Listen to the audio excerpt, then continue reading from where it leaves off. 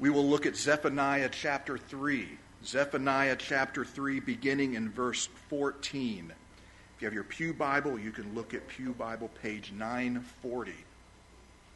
Zephaniah chapter 3, starting in verse 14. Sing aloud, O daughter of Zion. Shout, O Israel. Rejoice and exult with all your heart, O daughter of Jerusalem. The Lord has taken away the judgments against you. He has cleared away your enemies. The King of Israel, the Lord, is in your midst. You shall never again fear evil. On that day it shall be said to Jerusalem, Fear not, O Zion. Let not your hands grow weak. The Lord your God is in your midst, a mighty one who will save. He will rejoice over you with gladness. He will quiet you by his love. He will exult over you with loud singing. I will gather those of you who mourn for the festival, so that you will no longer suffer reproach. Behold, at that time I will deal with all your oppressors, and I will save the lame and gather the outcast, and I will change their shame into praise and renown in all the earth. At that time I will bring you in, at the time when I gather you together, for I will make you renowned and praised among all the peoples of the earth, when I restore your fortunes before your eyes, says the Lord. Father, we come before you bowing, submitting to your lordship, submitting to you as our sovereign God. We bow in gratitude, recognizing that the only reason we have any hope is because of the grace you have given, the mercy you have shown, the great gift of Jesus Christ, the Lamb of God himself that you have sacrificed for our sins. We thank you. We praise you. And God, we look to you for our hope, knowing that it is secure and firm because you are a God that is in control, and you are a God that is faithful, and you are a God that we can trust. We thank you. In Jesus' name, amen. Good things to this morning, and what a hope that we do have, and what a hope that Israel was given there in this chapter of Zephaniah. So let me ask you, have you ever been promised something, but it just doesn't happen as quickly as you hope? Now, if you've lived in Kansas City for any time as a sports fan, hope delayed was a common experience until just recently. I tell my daughter, I just cannot believe you're growing up and living in Kansas City during this time of World Series and Super Bowls, because let me tell you, those were promised but delayed for many years. But maybe on a more personal note, your boss promised a promotion or a raise, and yet it keeps getting put off. Or maybe you're in a relationship and you were promised a greater commitment, but it never seems to happen. Or your engagement was delayed. And let's face it, with COVID this past year, many such events have been delayed. In fact, do you realize tomorrow will be 1 year exactly from the Sunday I preached the last message before we went into lockdown? That was 1 year ago. And let me tell you, there has been many things that have been delayed, but I think we as a church, and I hope you individually, can say God's grace has been sufficient in this past year. But how does it make you feel, whether it's spring break or a summer vacation, when things get delayed and you're expecting them? How does it make you feel? I want you to think about that. When you expect something and it gets delayed, because I can relate with Gwen and I trying to have a child. We went 7 years, and each year went by, and that hope was delayed. And it does something to your heart. It does something inside you. In fact, hope delayed makes your heart sick. It can just make your heart sick. In fact, Proverbs 13:12 says it well. Hope delayed makes the heart sick, but desire fulfilled is a tree of life. Hope delayed, heart sick. hope fulfilled, a tree of life, thinking back to the garden and the paradise and God's blessing upon your life. This morning, I want to talk about hope delayed when it comes to the promises of God. Now, we've just spent 7 weeks going through the book of Zephaniah, and the hope is on the hope of the coming day of the Lord that we just sang about. And what is the day of the Lord? Remember, it's a day of global judgment and glorious salvation.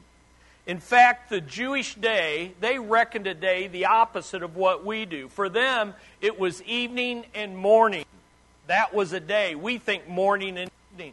And so in reality, for a Jewish reckoning of a day, night comes first, then comes the breaking of the dawn. And that's what the day of the Lord it is. It is a nighttime of judgment that precedes a daytime of salvation. And what we are anticipating is a great tribulation of dark judgment globally that will break forth into a millennial kingdom of salvation, particularly for the people of Israel, but for all the nations in Christ's kingdom. And so Zephaniah ends with this amazing, joyous promise of hope. In fact, the book divides in nighttime of judgment, basically chapters 1 and 2, and then here at the end of chapter 3 is the daytime of salvation. But look at verses 19 and 20 again. Here's how he ends. At that time, I will bring you in, and even at that time when I gather you together, indeed, I will give you renown and praise among all the peoples of the earth, when I restore your fortunes before your eyes, says the Lord. And very specifically, he's speaking to the nation of Israel there. But what happened in history? Yes, judgment came to the various nations, as Zephaniah predicted, including Israel, through their exile to Babylon in 586 BC. And yes, there was a return and there was a rebuilding of the temple 70 years later. But let's face it, historically and reality-wise, nothing was fulfilled like what we just read about in Zephaniah 3. And certainly we know, not only then but still today, God's king, the victorious warrior, the Lord himself has not yet come to rule and dwell in the midst of the nation of Israel. And besides, even though Israel returned after exile, they still lived under 4 Gentile kingdoms that were predicted in Daniel 2 and Daniel 7. In other words, if you were an Israelite, you'd be looking at your fellow brothers and sisters and saying, where's the promised fulfillment? Where's the hope? It was being delayed. And what happens when hope is delayed? Your heart gets sick. You get discouraged. You get depressed. You get defeated. You begin to think wrong, and you get distracted from your real hope. You're tempted to fix your hope on other people, other places, other sources than the Lord and His predictions and His promises. And that's exactly what Israel did. When God's hope of the coming day of the Lord was delayed, they grew heartsick. They got discouraged. They got depressed, defeated. They began to fix their hope on people instead of the presence of God. They began to focus their hope on their own power or the power of other kingdoms rather than the power of God's promises. They began to focus and look to places other than the coming kingdom of God. And guess what? We're no different here this morning. It's now been more than 2,000 years since Jesus first came, and He did launch the day of the Lord. First came the night of the crucifixion, then came the morning of the resurrection. But we are still waiting for the final, complete fulfillment of the day of the Lord in the Great Tribulation and the Millennial Kingdom that will literally happen, or at least will culminate in a literal 24-hour day when Christ will come here on this planet and render judgment, a dark judgment, and a light dawning kingdom. And so we're still waiting. And so what I want to do in this message is to address that hope delayed. And I want us to learn lessons from the people of Israel, what they did wrong, so that we can learn from history and not repeat the mistakes of history. And so this message will look at what happens when hope is delayed, how we are tempted, what we're tempted to do when hope is delayed, and then where is true hope found. So let's look, first of all, what happens when hope is delayed. Hope delayed can discourage God's people. And as we think about this past year, there are many things and many hopes that were delayed. And I think people have gotten discouraged. They've gotten depressed. They've felt defeated. And we've got to fight against that. But how do we do this? And why did it happen? Well, for Israel, they were waiting in deafening silence for 400 years. You see, Zephaniah was the last prophet before the exile, but when they returned from the exile, there were 3 other prophets, and the last of these was the Italian prophet of Malachi. Okay, that's a little Bible. Thank you, Dana. Thank you. A little Bible humor out there for you. Bible humor is bad, but it's kind of funny. It's like dad humor, okay? No, it's the Hebrew prophet. Malachi was the last prophet who ends with a prophecy concerning the coming Messiah, his message, and his messenger who will prepare the way for the coming king. Turn your Bibles to Malachi chapter 4. Malachi, these are the very last words spoken by God to the nation of Israel. This ends the Old Testament. And look at Malachi 4, and let's read verses 1 through 5. For behold, the day is coming. There it is, the day of the Lord, burning like a furnace, and all the arrogant and every evildoer will be chaff, and the day that is coming will set them ablaze. There's the nighttime. There's the judgment of the day. But for you who fear my name, the Son of Righteousness will rise. I mean, there's literally the rising sun of salvation of that day will rise with healing in his wings, and you will go forth and skip about like calves from the stall. I mean, it's going to be springtime. Springtime's coming. And there's just an excitement and an enthusiasm. There will be joy. And you will tread down the wicked, for they will be ashes under the soles of your feet on the day which I am preparing, says the Lord of hosts. Look at verse 4. Remember the law of Moses, my servant, even the statutes and his ordinances which I commanded him in Horeb or Sinai for all of Israel. In other words, until that day comes, focus on my instruction, my revelation. Verse 5, behold, I'm going to send you Elijah the prophet before the coming of the great and terrible day of the Lord. He will restore the hearts of the fathers to their children and the hearts of the children to their fathers, so that I will not come and smite the land with a curse. Period. Silence. Deafening silence. For 400 years. For 400 years, no word from God, no prophet from God, just hope delayed. And we know that what that means. That means hope delayed makes the heart sick. But it gets worse.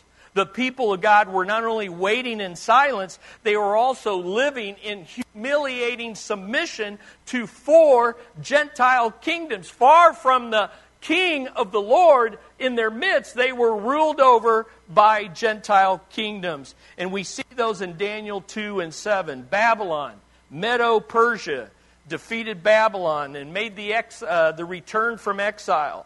And then Alexander the Great in Greece defeated the Persians. And then the Roman Empire defeated Greece And there we are in the New Testament.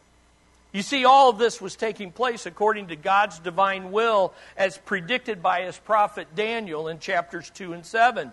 But where is the coming king? When would the day of the Lord finally come? Israel was in God's place, but without God's presence. The glory was no longer dwelling in the temple. And most of God's people were not even in Jerusalem. They were scattered among the Gentile nations. But the greatest discouragement of all was that God's chosen person, the Messiah, the King, had not yet come. Just hope delayed. And we know what that means. Hope delayed makes the heart sick. So how did this happen? Now, first of all, you know what? We're in a very similar but different situation. And why do I say different? Because we know the king has come, right? He did come, finally, after 400 years. And the day of the Lord is now here, and yet not yet completely fulfilled.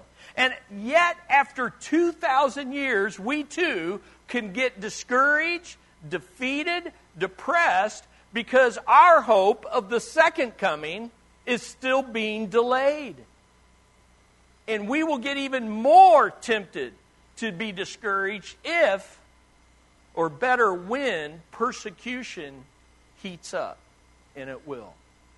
Yes, we know Jesus is the King reigning at the right hand of the Father. And yes, we have the indwelling Spirit. And these are precious blessings of the new covenant that He has brought.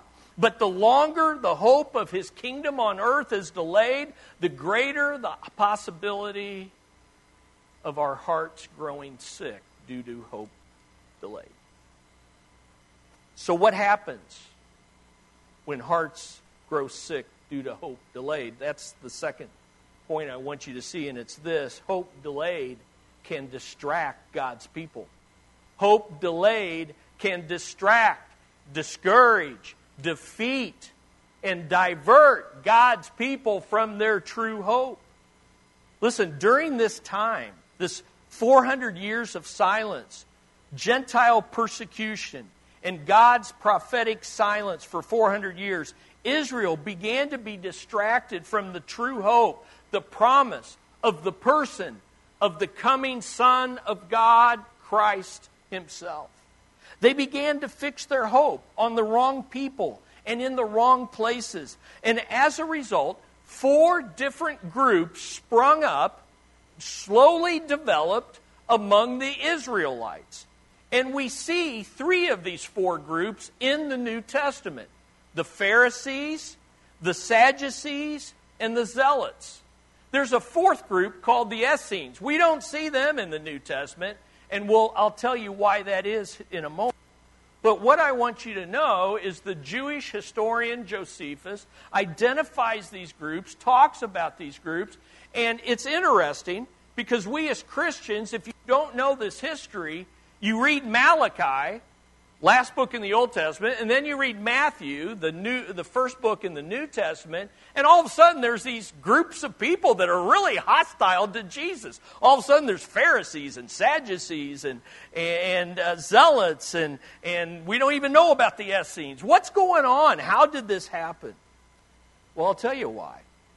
It's because their hope became distracted from God's hope to human alternatives. So let's take a look at these 4 groups.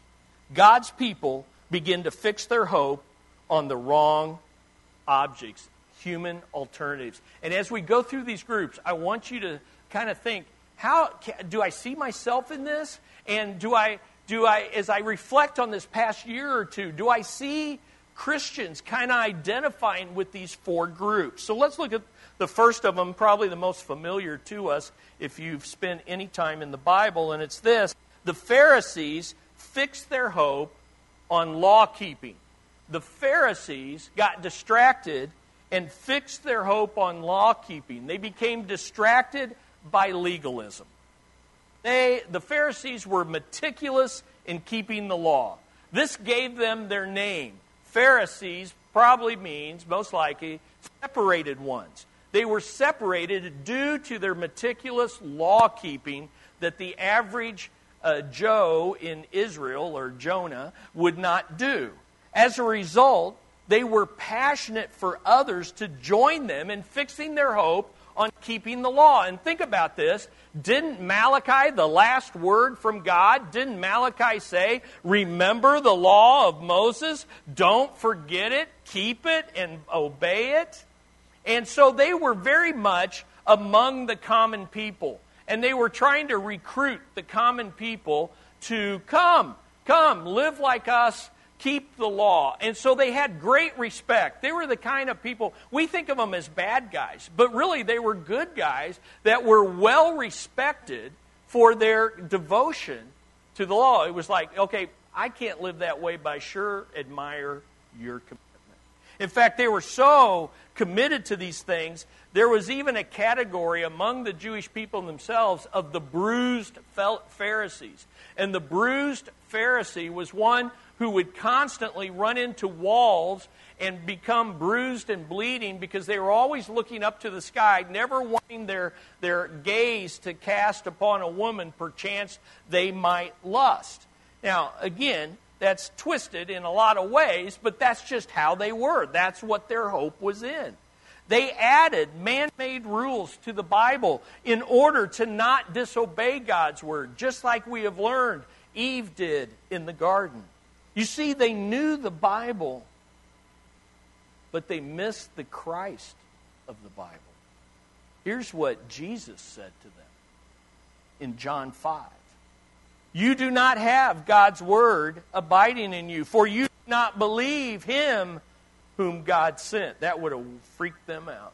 You search the Scriptures because you think in them you have eternal life. It is these that testify about me, and you are unwilling to come to me so that you may have life. You know what he's saying? You study the Scriptures, but you can't see the Savior who is standing right here in front of you. You see, they knew the Word of God, but they missed the God of the Word. But there's another group whose hope was distracted, and these are the Sadducees. The Sadducees fixed their hope on cultural compromise. And so that was why they were sad, you see. Dana, come on. Another Bible humor right there. Okay, that was a bad one. Sorry, it's used often. Hey, it's raining. We gotta have humor. Here's the deal. Scholars debate about what their name means and who they are. It seems like it refers to just rulers who ruled with righteousness and justice. And the reason being, the Sadducees were essentially wealthy in the ruling class, and the great majority of them were priestly aristocracy, who took a very secular, pragmatic approach rather than a religious, ideological one like the Pharisees. They were kind of the very opposite of the Pharisees. In fact, these two groups didn't get along at all until it came to going against the true Messiah. Then they joined forces. They fixed their hope on the surrounding social and political culture. They were power brokers who did what they had to do to stay in power. We're Jewish. We're ruled by Rome. We've got to make alliances. We've got to do whatever compromises we need to do to stay with the limited power that we have. And since we're the ones enjoying it, let's do it. If the Pharisees were among the common people, the Sadducees were above them. And for that reason, the common people resented the Sadducees and respected the Pharisees. You see, this group was distracted by rationalism. They relied on reason as a basis of establishing religious truth. Consequently, they only believed in the first 5 books of Moses, rejected the rest of the Old Testament. They didn't believe in the resurrection from the dead. They were rationalists. They said, let's be reasonable. You got to go along to get along in this world when you're ruled by the Romans. They downplayed the distinctives of Judaism and the law in order to get along with their Gentile rulers. And yet, here's what Jesus said to them about their rationalistic beliefs. In Matthew 22, Jesus said, He answered and said to them, "You are mistaken, not understanding the Scriptures or the power of God." They tried to trick him with a question about the resurrection, which they rejected. And he said, "Look, you guys don't get it. You misunderstand the Scriptures and you misunderstand the power of God." In other words, your hope has been distracted. And you're placing your hope in your own reasoning and in the social and power structures that you're making alliances and compromises with, instead of putting your hope in the promises of Scripture and in the person and the character of God. Your hope is fixed on the wrong things. Now, in contrast to the Pharisees and the Sadducees, we see the Zealots. The Zealots fixed their hope on radical revolution. On radical revolution. They were distracted by radicalism. Radicalism is the political view and practice and policies of extreme change. In other words, let's overthrow the powers that be. And they weren't so much a specific group as it was a spirit of the age, a spirit of rebellion that cried out, "No Lord but God, no Caesar but God." They were made up of robbers who took let's take back what is ours, these Romans have taken. They were rebels, let's overthrow the Gentile powers. And they were radical assassins who would carry daggers and suddenly kill the ruling powers. Think of the two thieves on the cross. We call them two thieves, but they were really zealots. They were radicals. They were rebels on the cross. You see, the zealots misunderstood how the king would bring not revolution, but regeneration. Jesus went to the cross, and the rebels on the cross could not understand this. Pilate could not understand. If you are a king, why are you going to be crucified? Why aren't you defending yourself? Why aren't you cussing at the powers that be? Because Jesus wasn't going to bring his kingdom in by revolution, but by the regeneration of hearts from the inside out. Jesus said to Pilate in John 18, "My kingdom is not of this world. If my kingdom were of this world, then my servants would be fighting so that I would not be handed over to the Jews. But as it is, my kingdom is not of this realm." Now, the last group is the Essenes. And they fixed their hope on extreme purification. Extreme purification. They were distracted by separatism. Their name most likely means Essenes, holy or pious ones. If you know anything about the Dead Sea Scrolls, the Qumran community that lived just 20 miles outside of Jerusalem were Essene in their practices. Their point was Jerusalem is so corrupt, the temple is so corrupt, that we have to live out in the wilderness. And remember Malachi, there's a messenger coming from the wilderness to prepare the way of the Lord. We're going to go out in the desert, and we're going to live pure lives, and we're going to prepare the way for the Lord. And they were anticipating the coming Messiah. And they built, if you go to Qumran today, they built all these full baths where you would literally walk down and be fully immersed and then walk back out. And they would do this before every meal. And they were constantly getting baptized.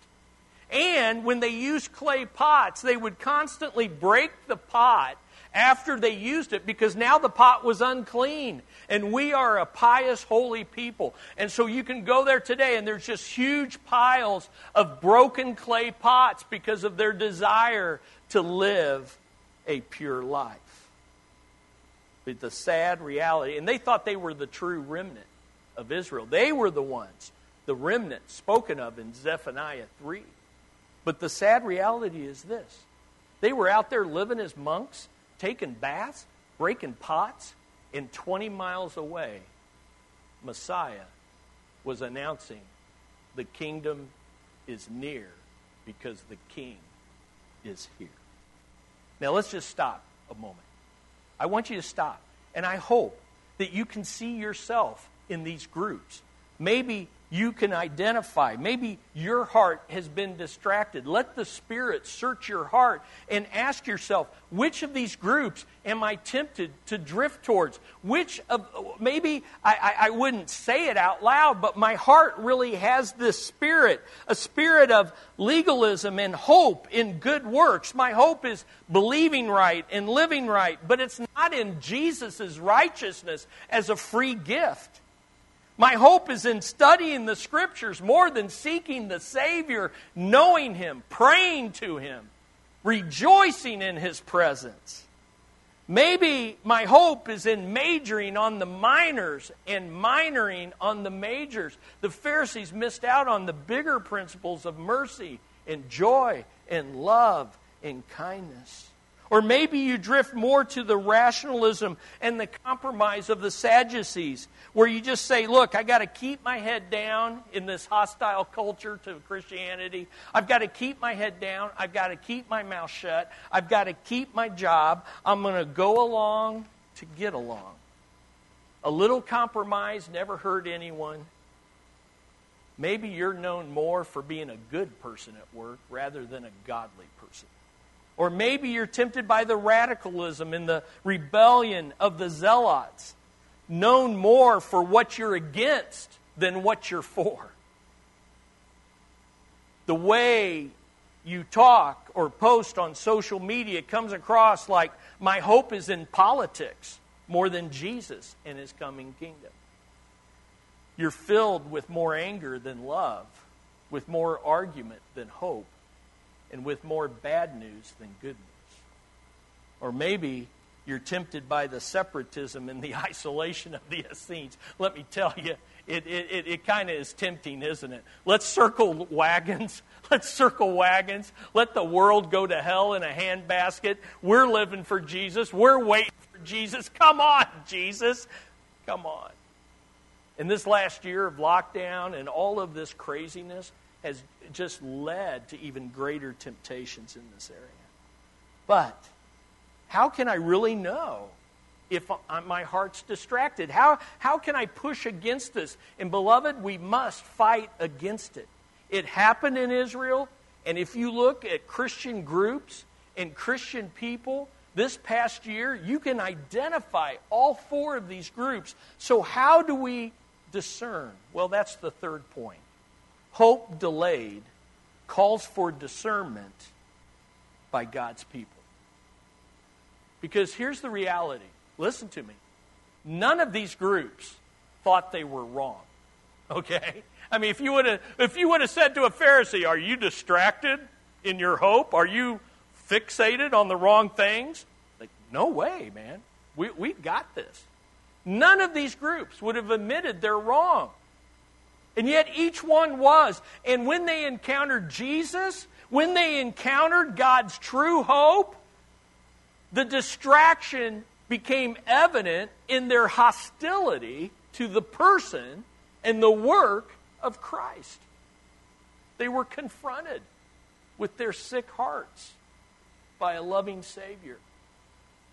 So hope delayed calls for discernment by God's people. So here's what I want you to think on this last point. Where does my hope lie? What is my hope fixed on today and tomorrow? Who is my hope? And drop the religious answer, Jesus. Go beyond. Let the Spirit and the Scriptures search your heart to say, where really does my hope lie? And would anyone observing my life see where my hope lies? How do we know? Well, here's 7 principles to discern where your hope is fixed. So let's go through these. And these are just reflecting back and looking forward. So let's look at the first one. Each group had a measure of truth taken to an extreme.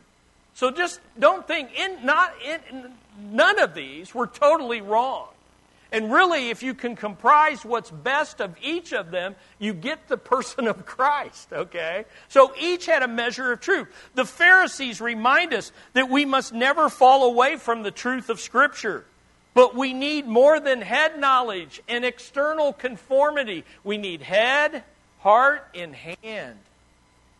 We need to let the Word penetrate our attitudes, our thoughts, our values.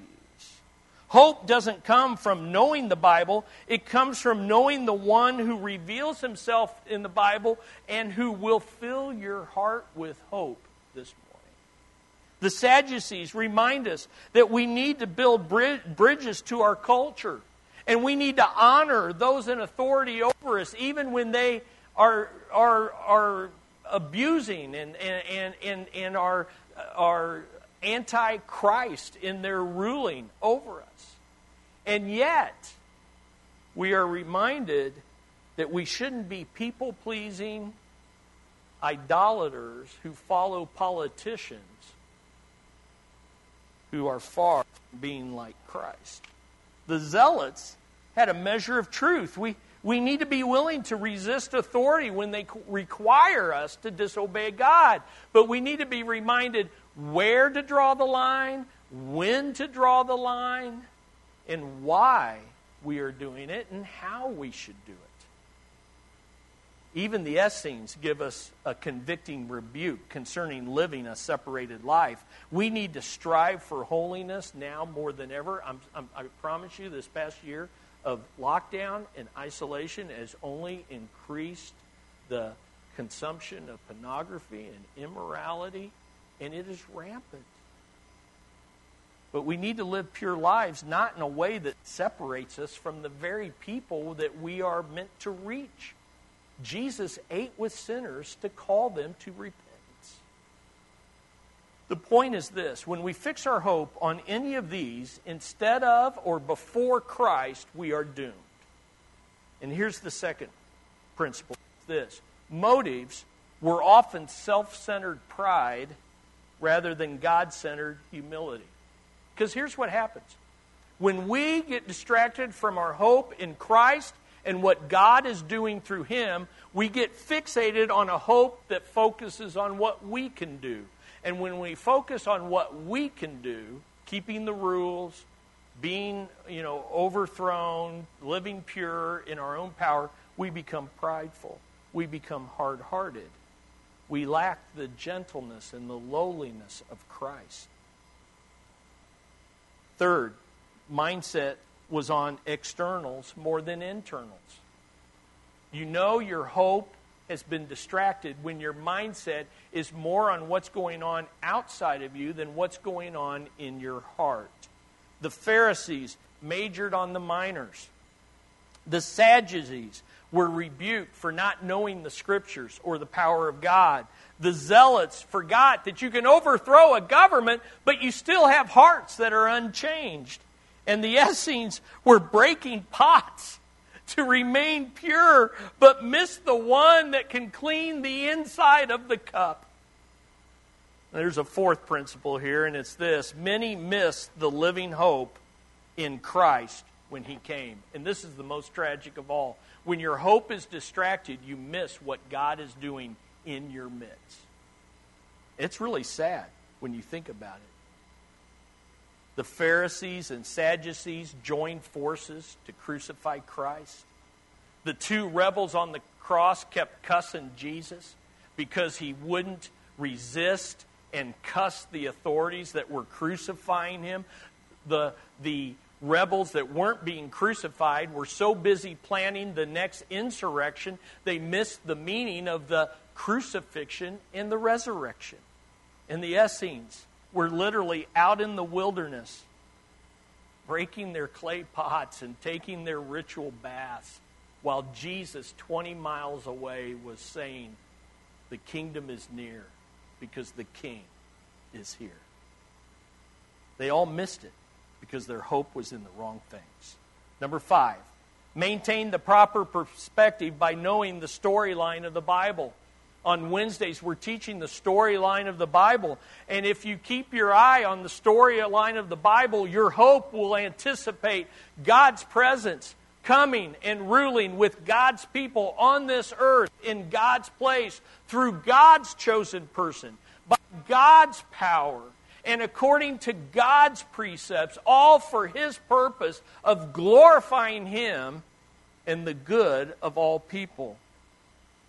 And then number 6, and this is really key, make much of Jesus to avoid these extremes. You say, Chris, how can I keep from drifting? How can I keep from being distracted? Make much of Jesus to avoid these extremes. Make much of Jesus that the Scriptures reveal. Speak more of Christ than your cultural icons. Be a real revolutionary and be a servant leader with sacrificial love. And live a pure life amongst the lost so you can make Jesus more visible to them. And finally, the 7th principle is this. We must repent of false hopes to embrace the true hope in Jesus, who is our living hope. You've got to repent. And here's the good news. This is such a great way to end this message. Here's the good news. Pharisees like Nicodemus and Saul of Tarsus did repent and place their hope in the living God. And Sadducees, many of whom were priests, repented and became obedient to the faith. Here's what Luke says in Acts 6:7. The word of God kept on spreading, and the number of disciples continued to increase greatly in Jerusalem, and a great many of the priests were becoming obedient to the faith. The Sadducees were no longer sad, you see. One of Jesus' disciples was a zealot, Simon the Zealot. Okay? And one of the rebels on the cross accepted Christ and shifted his hope from revolution to the coming exaltation of the risen Lord. And what of the Essenes? Well, who knows? They're still out in the desert breaking pots and taking baths. But here's what we do know. Jesus himself went into the wilderness and he defeated Satan and resisted the temptation, and had any Essene repented and come to him, he would have cleansed him from the inside out. Now I ask you again, which one of these groups are you most prone to be like? And which one are you tempted to be like in the midst of your discouragement? Because ultimately, Christ in you is your hope of glory. And so here's what I want to challenge you to do for the next 30 days. I want you to take the Hope Challenge. Because the only way you can really know where your hope lies and secure and fix your hope on the hope of Jesus, in the hope of God in the person of Christ, is to saturate your mind and heart with Scripture. And so pick up this handout if you haven't already, and for the next 30 days, here's nearly, not all of them, but nearly every hope passage in the epistles of the New Testament. Read through these every day for 30 days. Because wherever you are in your hope, no matter how deep a pit you're in, the living hope of Jesus Christ can lift you and enable you to persevere until the final day comes. Amen? You see, we're tempted to fulfill our hope in the power of the flesh, not the Spirit of Christ. But the reality is this. Only Jesus is the perfect lawkeeper. Only Jesus is the just ruler who will overthrow injustice. Only Jesus is the true radical who overthrows hearts. And only Jesus is perfectly holy. Let me challenge you. Receive him as your hope today. And if you need help with that, fill out the connection card. Talk to me afterwards. Talk to the people around you. It's the greatest gift that God can offer you today. And that's himself in the person of the risen and living Lord, Jesus Christ. Let's pray. Heavenly Father, we are amazed at your compassion to condescend to becoming one of us and to live the life we couldn't, to die the death that we owed, to pay that debt, and then to rise again and be our living hope. Lord, you are all the things these people were looking for. You are perfectly what they strive to be. And Lord, you can be that for anybody here this morning. And so I pray that you would do what only you can do. Speak to hearts, transform hearts, and may we turn away from false hopes and fix them on you, the dying, risen, living hope in the Lord Jesus Christ. In his name we pray. Amen.